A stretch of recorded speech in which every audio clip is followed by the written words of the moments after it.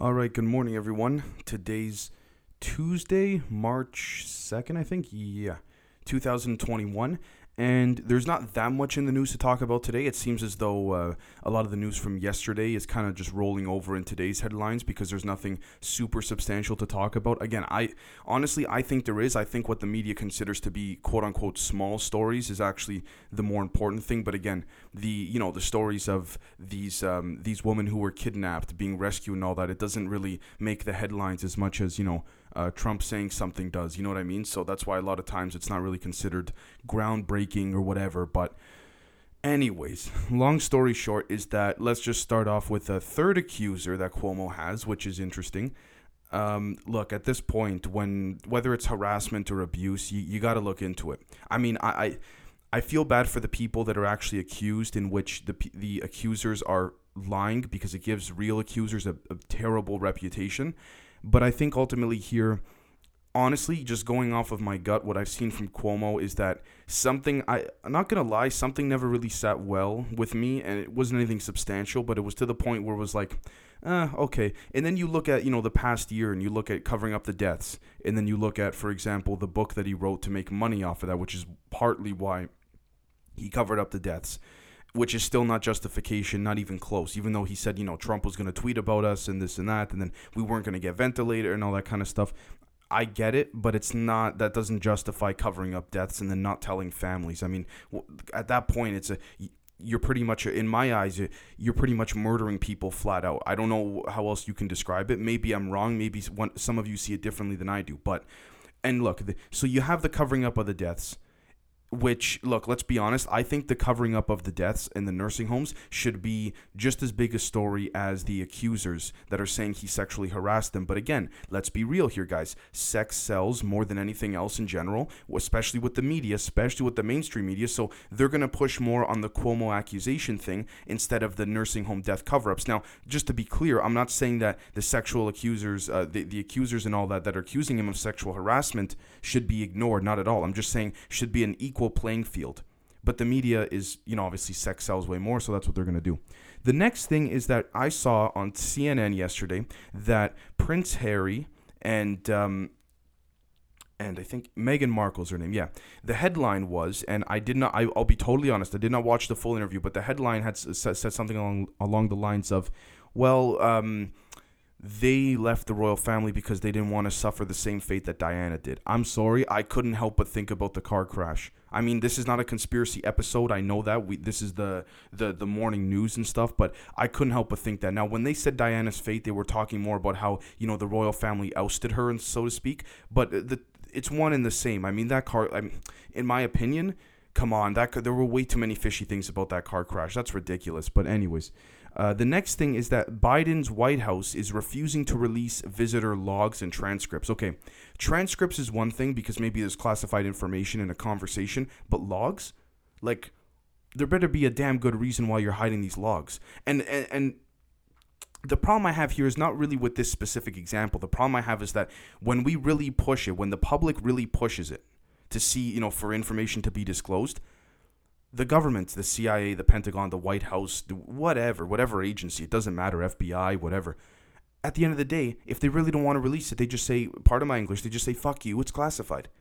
And that's what I hate, because if there's really a reason to bring something out into the public in general, not having to do with this particular specific case, I don't like the fact that no one can see crap. It's just like, what the hell, Anyways, the next thing is, I can't believe this. I'm going from one day Mr. Potato Head now to Dr. Seuss, but I gotta cover it. So Dr. Seuss is being canceled because 6 of his books allegedly are insightful and wrong, according to multiple publishers. Now, again, what it means to be canceled, like, this is going too far. Like, here's the thing. I'm so happy we're focused on the real problems of the world. And that's sarcasm, because I don't understand. Like, look, I understand if there are certain instances within some content, a book, a show, what have you, that are just blatantly offensive. Just blatantly they incite violence or racism or any of that kind of stuff, misogyny, whatever. But when you're looking into the specifics of, Mr. Potato Head, I know as of today Hasbro said Mr. Potato Head's not being quote-unquote canceled, but that can be interpreted in a bunch of different ways. But when you see, there were certain things that might imply some type of violence. With all due respect, pardon my English, what are we living in a fucking bubble here? I mean, I know a lot of people do, but this is the problem with the world in a lot of ways because, sorry for my little bit of a rant, but a lot of the parenting now is mainly the problem. And I have friends who are guilty of it. I have distant family who's guilty of it. And I hate to see it because they're sheltering their kids. And then it's this kind of stuff that only encourages that. The cancellation of, Dr. Seuss and stuff like that. So the parents look and they say, well, if the publishers are canceling these kind of books, we should just keep, keeping our kids in a bubble. We should just keep doing that.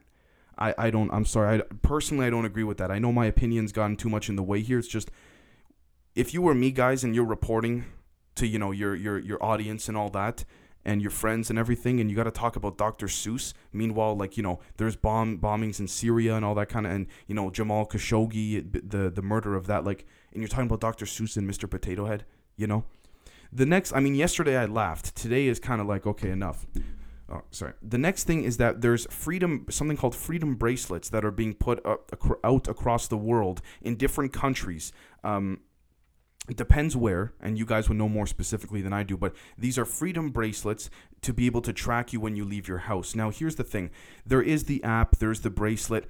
I'm not trying to get conspiratorial, but it's a little too fishy. If the virus itself doesn't have something where people are saying, it could track you and things like that, what's with these bracelets? This is really, look, the opposite end of that argument, to play devil's advocate, is, well, Dave, listen, like you always say in your afternoon episodes, if they want you, they got you already. And I couldn't agree more. But I think they're always going to push for, and when I say they, I'm talking about the world governments that are specializing in surveillance, like England, Israel, United States, China, and Russia, right? And so when we look at that, we have no choice but to say, it just seems like they want another reason to track us. And yes, you could argue that there are very beneficial reasons, but we can also argue the entire opposite as well, right? Which brings me to my next point, which is that Twitter is purposefully banning users that are spreading COVID misinformation. I have a big problem with this, and I'll tell you why. First off, let's just assume hypothetically for YouTube and for those, and in general, COVID is real. It's such a new virus. It's only been around for a year.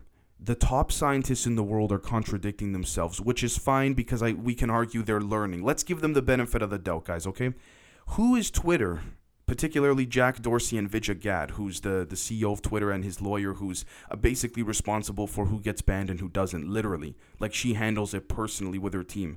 As if you check out Tim Pool and Joe Rogan's and Jack Dorsey and Vijay Gad's episode from a couple years ago, Tim Pool, in my humble opinion, does a great job of calling them out in the sense that it's one thing. We get it. You're a private company. You can do whatever you want. We understand. But there comes a point where you have so much power when, in theory, this kind of rebuts against the capitalism perspective, arguably, but that's debatable. But not even that. It's just, who are they to be the moral arbiters? And here's the thing. My problem is this. If many scientists around the world don't know what's really going on, not just with the original strain, but with the new strains and all that, Twitter knows, And fine, Twitter could argue we're listening to the scientists. Yes, but which scientists? Which doctors? Some of them, if you look at many European doctors, a lot of them say they don't want to take the mRNA vaccine. If you look at Brett Weinstein and his wife, Heather Hang, I apologize if I mispronounced her last name, we're going to see here that they don't want to take the mRNA vaccine. They want to take the one, I'm not a doctor, guys, sorry, or a biologist. They want to take the one that is the more traditional, the one that we've been using for a while because mRNA is untested. Now, if you want to know my honest opinion, I think mRNA has been used in genetic experimentation in the underground military bases, but we're talking about news on a public end. I'm not trying to get into that rabbit hole right now, right? But ultimately, I think that when we take a step back and we look at all this, the doctors in the U.S. and in the West are being silenced, the ones that say they don't want to take it. And I'm not trying to create fear here, guys. I'm just trying to present both sides, right? And then you see, for example, Mark Zuckerberg's, with that leaked video from Project Veritas questioning the efficacy amongst close executives in a private call, right? At Facebook. And then they're flagging people with misinformation and things like this. Who are they to say it's misinformation? And even if it is, I personally take the stance of it is part of freedom of speech. Right? You are limiting someone's freedom to speech. In theory, and I've said this before, even hate crimes or like verbal hate crimes and hate speech are covered in freedom of speech in the United States Constitution. I personally, respectfully, I wouldn't go that far. But here's the thing. I don't think you should scrap misinformation. I understand the opposite argument. It's like, Dave, this gives an advantage for other countries and adversaries overseas to take advantage of this. I understand that. But if we want to play that game twofold, we could go both ways and say that gives the advantage for the United States to infiltrate, Russian social media, Iranian social media if they really wanted to, right?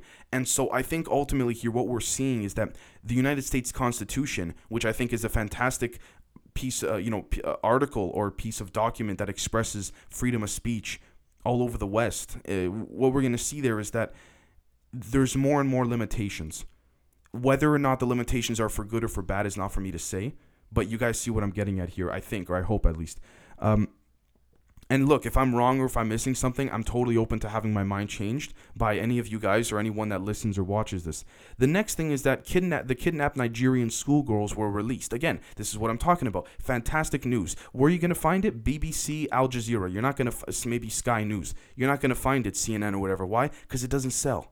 It's a bunch of bullshit. You know what I mean?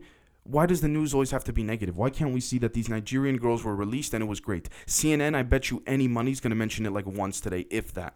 Anyways, the next thing is that France reversed its stance on the AstraZeneca vaccine.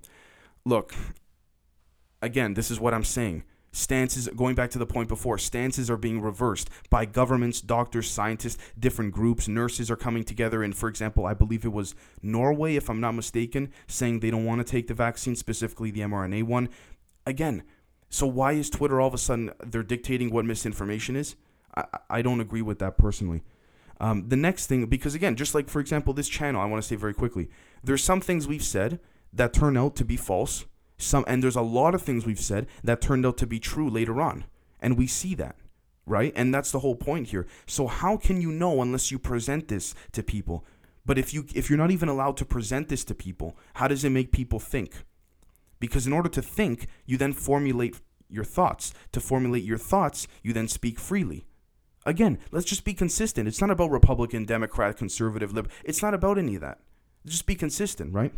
The next thing is that Austria and Denmark have left the EU in terms of wanting to do mass vaccine production and have partnered with Israel instead. I said Austria, not Australia. Austria and Denmark. I mean, good for them. I mean, honestly, at this point, it's a business, right? Jen Psaki, the White House press secretary, also said yesterday that they're not going to be giving any of the leftover vaccine doses to Canada or Mexico or any of their partners or things like this. Which I understand. But, again, this is all assuming that everything is clear cut with COVID, right? So the next thing is that the U.S. is expected to sanction Russia on the Navalny poisoning. The problem I have here, again, he doesn't care. Putin doesn't care. I just want to see how hard these sanctions are going to, metaphorically bite. I say that with air quotes because he doesn't care. Every move he makes is strategic. Now, yes, he's not perfect. I'm sure he's made accidental mistakes strategically, but the point here is not even about that. The point here is this. It's very simple. He makes his moves multiple steps ahead, just like other world leaders do. But because, the world generally with NATO and stuff is against Russia, and it's argued that, NATO needs an external enemy in order to exist, after the post-war treaty agreements and all that.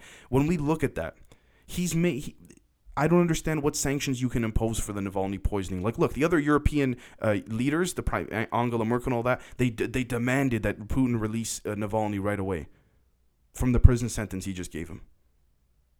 And guess what Putin did? He did nothing.